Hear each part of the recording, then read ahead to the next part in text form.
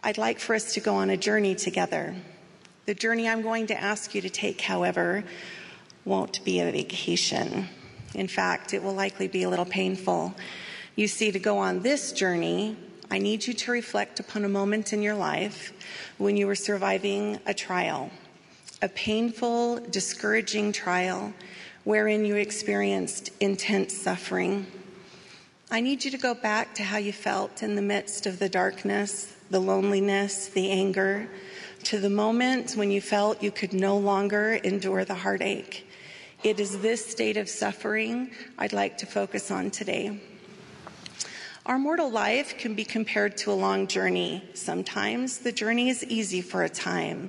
The path is smooth, the warmth of the sun is comforting, and the light breeze is refreshing. And other times, what seems like most of the time, the journey is difficult. The terrain is steep and treacherous and fraught with all manner of obstacles, some of which cause us to trip or stumble on our way. And sometimes the journey requires us to shoulder much more of a burden, much more than we think we can carry. It is during these turbulent and troubling times of life that the journey compels us to descend into a dangerously deep valley, so deep that we are surrounded by numbing cold temperatures, so deep the descent seems like a bottomless chasm, so deep, in fact, that the unmitigated darkness causes us to question whether or not the sun still exists. It is under these inhospitable conditions that I reverently contemplate Jesus, willingly entering the Garden of Gethsemane to suffer for the sins of all mankind. It is difficult to imagine how he felt at that exact moment. We know from Matthew chapter 26 that the Savior earnestly prayed, asking the Father 3 times if there were another way to accomplish his purpose. In verse 39, it reads, "And he went a little further and fell on his face and prayed, saying, 'O my Father, if it be possible, let this cup pass from me. Nevertheless, not as I will, but as thou wilt.'" The Savior pleaded again in verse 42, saying, "O my Father, if this cup may not pass away from me except I drink it, thy will be done." In verse 44, the Savior prayed again a 3rd time, saying the same words.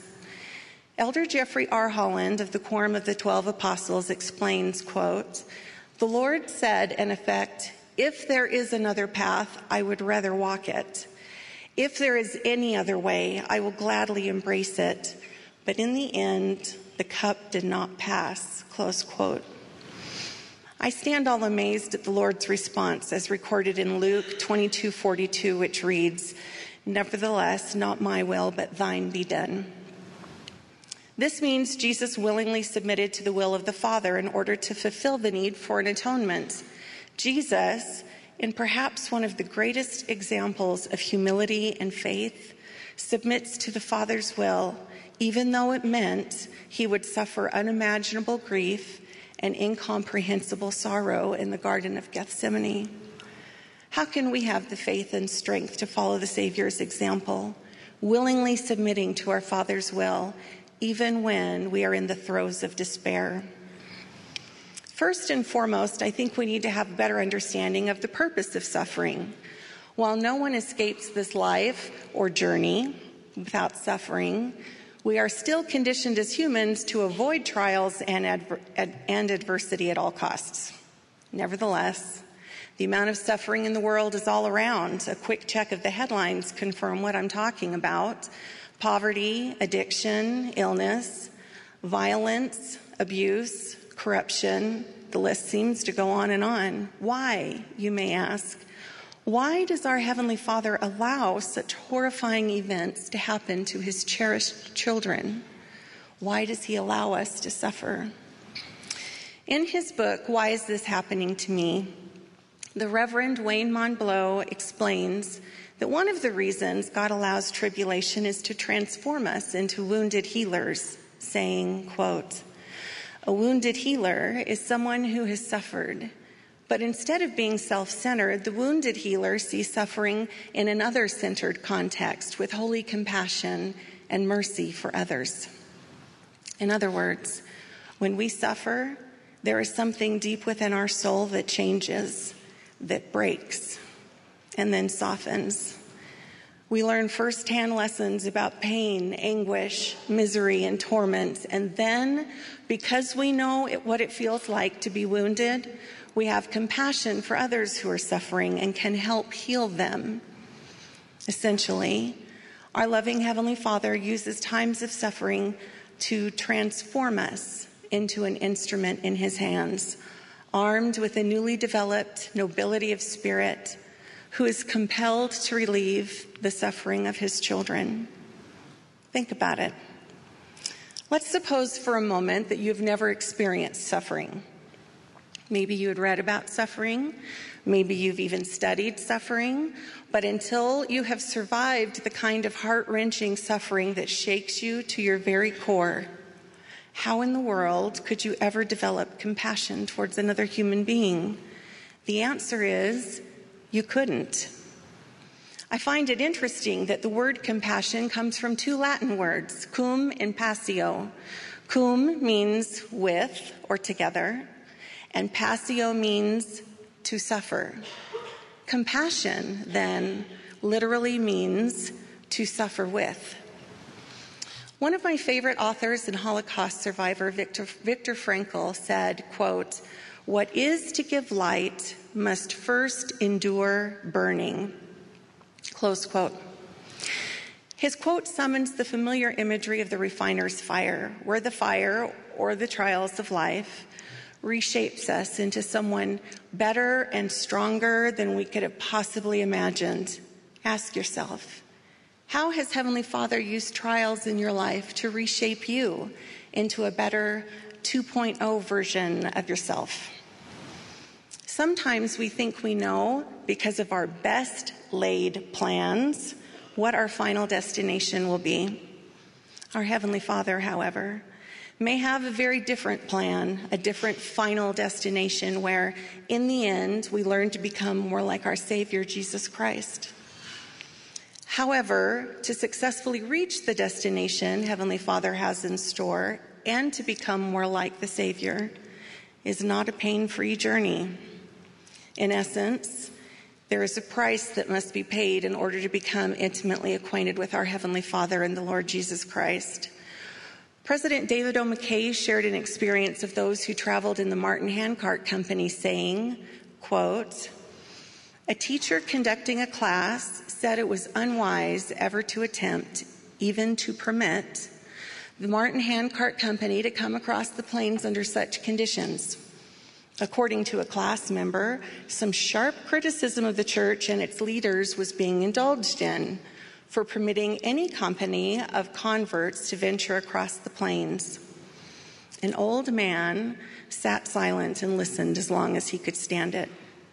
Then he arose and said things that no person who heard him will ever forget. In substance, he said, 'I ask you to stop this criticism. You are discussing a matter you know nothing about. Mistake to send the handcart company out so late in the season? Yes. But I was in that company, and my wife was in it. We suffered beyond anything you can imagine, and many died of exposure and starvation. But did you ever hear a survivor of that company utter a word of criticism?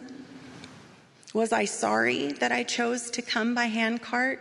No. Neither then nor any minute of my life since. The price we paid to become acquainted with God was a privilege to pay, and I am thankful I was privileged to come in the Martin Handcart Company," close quote. It may seem a little messy from our limited and earthly perspective, but Heavenly Father knows exactly how to guide us to a better destination. Our Heavenly Father is omnipotent, meaning all-powerful, omniscient, meaning He is all-knowing, and omnipresent, meaning He is always present, and He knows what He is doing. Author Max Lucado has a great little saying he shares when he encounters those who are suffering. He says, quote, "You'll get through this. It won't be painless. It won't be quick, but God will use this mess for good. Don't be foolish or naive, but don't despair either. With God's help, you'll get through this. Do you have faith that your Heavenly Father knows you so well? He knows under what circumstances you will emerge as a stronger, albeit wounded, healer. So you'll become a valuable instrument in His hands to do His work and to comfort His children. Do you believe that God is good? And is it possible that God is still good even when things go, well, badly? The answer is a resounding yes. Author Wayne Montbello explains that when things are going well and we are enjoying the magnificent view from the top of a mountain, we have more perspective and understand that the long and maybe dangerous climb up the trail to the top was all worth it. The problem is, no one can stay on top of the mountain for long. Eventually, all of us must walk down off the mountain and into a deep valley. We've all been there, or will be there. During those painful times, the times we spend deep in the valley, remember the promise in Psalms 104:10, which reads, "He sendeth the springs into the valleys which run among the hills." Think about that. The life-sustaining water is not found on the mountaintop. It is found in the valley. So when you are walking, as it says in Psalms 23:4, through the valley of the shadow of death, have no fear. God is with you. Trust Him. Trust that He will guide you through the valley. And look around. Look for the springs of living water when you are in the valley. When you drink from the living water, you will be sustained through the time of trial and eventually led back to the top of the mountain to sit for a while, where you can once again enjoy a magnificent view. It is imperative to trust Heavenly Father, even when His will seems contrary to your own. When I was 19 years old, my husband and I had our first son, Michael. At birth, Michael's bile ducts were damaged, which meant the bile had no way to exit his liver. Instead, the backup of bile caused extensive liver damage. His damaged liver grew to twice its normal size, encroaching on his stomach and making it difficult to eat. His eyes and skin slowly turned yellow. He developed abscesses of infection throughout his liver. At 8 weeks of age, Michael had his first surgery to try to correct the structure of his bile ducts. Then, at 9 weeks of age, Michael had another surgery. Months went by. Our son seemed perpetually stuck in the intensive care unit, completely dependent on the miracle of modern medicine. Then came the day that specialists told us Michael wouldn't survive much longer if he didn't receive a liver transplant. And so our request for a transplant went out to every hospital in the United States doing pediatric liver transplants at the time. By the time Michael was 9 months old, his future looked bleak. We received word that no hospital would accept Michael as a patient on the transplant waiting list because his portal vein, which is a major blood vessel to the liver, was too small and unlikely to support the blood flow needed for a new liver. My husband and I prayed constantly, asking Heavenly Father for a miracle. And I have to say that God was good. Seemingly from out of nowhere, the transplant team at the University of Nebraska Medical Center changed their mind and agreed to take Michael as a patient, but only under one condition: we needed to move to Omaha. We didn't know anyone in Omaha, but we again prayed for help, and again, another miracle. God was good. My in-laws knew someone in their ward that used to go to church with another family who they think was still somewhere in Omaha. And as it turns out, the Halls, George and Jenny, were still in Omaha and came to the rescue, allowing me to stay with them while my husband finished his military training. We were in Omaha just over 2 months when another miracle happened. Michael received his liver transplant, and yet again, God was good. Most of the first year and a half of Michael's life was spent in the intensive care unit, and that year I can testify that I witnessed one miracle right after another. It was a tough time, but I could also see that during that time my family was blessed on many occasions. Then the bottom fell out. You see, I thought our family was already enduring suffering in the valley, but then came to realize the valley was much deeper than I imagined it could be. Michael caught a severe infection. At the time, he was taking immune suppression medication, which kept his immune system from attacking his new liver. The trade-off was that his immune system wasn't able to protect itself from infections either. I watched in horror as he went from an active 18-month-old who was running around and playing to laying unresponsive in a hospital bed in less than 24 hours. His blood pressure dropped. His heart rate dropped. He went into shock. He started seizing. He quit breathing. The physicians frantically intubated him so a respirator could breathe for him. They desperately tried to maintain a blood pressure by infusing IV fluids as quickly as they could. The fluid eventually found its way into Michael's lungs, which became stiff and difficult to inflate with oxygen. To overcome this issue, the pressure was turned up on the respirator, which in turn caused his lungs to collapse. There was one problem right after another. Again, my husband and I prayed for a miracle. This time, however, the miracle did not come as I had expected. Michael was comatose for almost 6 months. Every day was a horrific roller coaster ride. One day he would be stable, the next day he would almost die. Then Michael's condition took a dreadful turn for the worst, and this time he continued to steadily deteriorate. The transplant team requested a family meeting. As we walked into the consultation room, I thought, okay, this can't be good. I remember them saying that they couldn't do anything else to save Michael's life. The only option left was to sustain him on a new and at the time experimental heart and lung bypass machine called ECMO.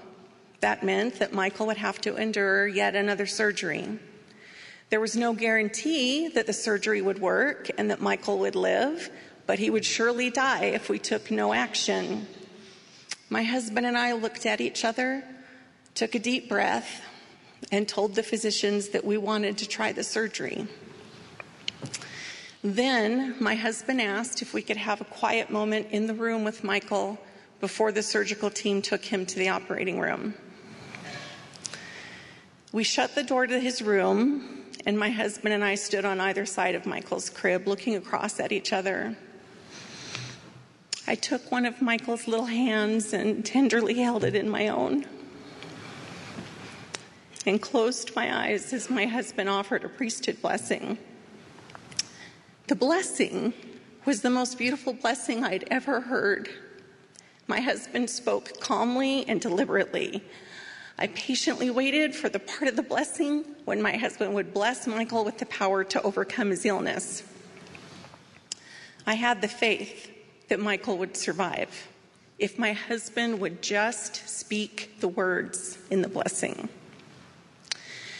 Toward the end of the blessing, my husband's voice cracked with emotion. "Michael," he said, "as your parents, we love you very much, but we also know that your Father in heaven loves you and wants what is best for you. Michael, if it is Heavenly Father's will that you return to him at this time, know that we will always love you and we will be okay. We will in time heal, and we will at some point be together again as a family." I started to tremble and cry uncontrollably. I opened my eyes and looked at my husband. Now, I use the word look, but it probably looked a little more like a glare, like I couldn't believe what he had said. No, it was all wrong. He was supposed to bless Michael to get better. My husband blessed him wrong. I wanted to call for a do-over, but I figured that wouldn't be appropriate. Heavenly Father couldn't take my only child away from me. We'd survived so much and against all odds. Why? Why would Heavenly Father get us this far, only to call Michael home? For a fleeting moment, I couldn't help but think, if God lets Michael die, then I will know that God is, in fact, not good. My husband looked at me with a sad but determined expression and said, "It's time we turn this over to Heavenly Father and His will. We need to have the faith to let Michael go if that's what he wants." I was angry, I was sad, I wanted to scream, but I also couldn't deny how strong the Spirit was in the room. The two of us stood in silence for a few seconds with only the sound of the heart monitor bleeping in the room.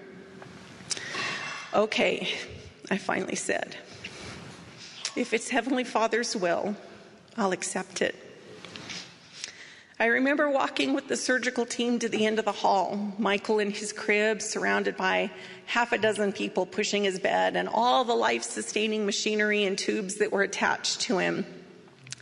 My husband and I kissed Michael, told him that we loved him, and went back to the waiting room where the surgeon would be able to find us to report on Michael's condition after attempting the surgery. About 30 minutes later, Michael was wheeled back to the ICU, right past the waiting room where my husband and I were seated. We were confused. We had been told that the surgery would take several hours. As we stood up to follow the entourage of medical professionals pushing Michael back into the ICU, the surgeon caught us. "I don't know what happened," he said. But before we started the surgery, Michael's condition stabilized. At this point, we don't need to resort to surgery. We'll wait and see if he continues to stabilize. And stabilize he did. That day was a major turning point in Michael's recovery. Every day he continued to improve. He never needed the surgery, and a few months later he came home for the first time in almost a year. It was another miracle, and God was good. The story has a good ending. Today, Michael is 30 years old, happily married with an adorable son, and is sitting with my family in the second row. The question remains, though, if Michael would have died that day in the ICU, would that mean that God was somehow missing, that God didn't care, or that God was not good? I testify that Heavenly Father remains all-powerful, all-knowing, and is ever present. I learned in a very painful way a profound lesson that day, that I needed to have faith in God the Father and in His Son Jesus Christ. I needed the faith to accept Heavenly Father's will, regardless of what that entailed. And I needed the faith to maintain my testimony in times of happiness and in times of sorrow, during my time on the mountaintop and while in the valley. My dear brothers and sisters, I testify of our Heavenly Father's goodness. I testify that He loves each of us and wants what is best for us. I know that sometimes what He sees as our final destination isn't always the same as what we have in mind. There will be trials and suffering in life. I testify, however, that it is important to trust God the Father and His Son Jesus Christ, whether you are on the mountaintop or deep in the valley. They love you. And when you are asked to take a journey to the lowest part of the valley, to your own personal Gethsemane, have faith. Don't stop believing. Keep on going, and always look for the sweet spring of living water to sustain you during the most troubling times. Embrace your role as a wounded healer. Follow the example of the Savior and know that God will always use this mess for good. Have the faith, brothers and sisters, and the courage to do his will. In the name of Jesus Christ, amen. Amen.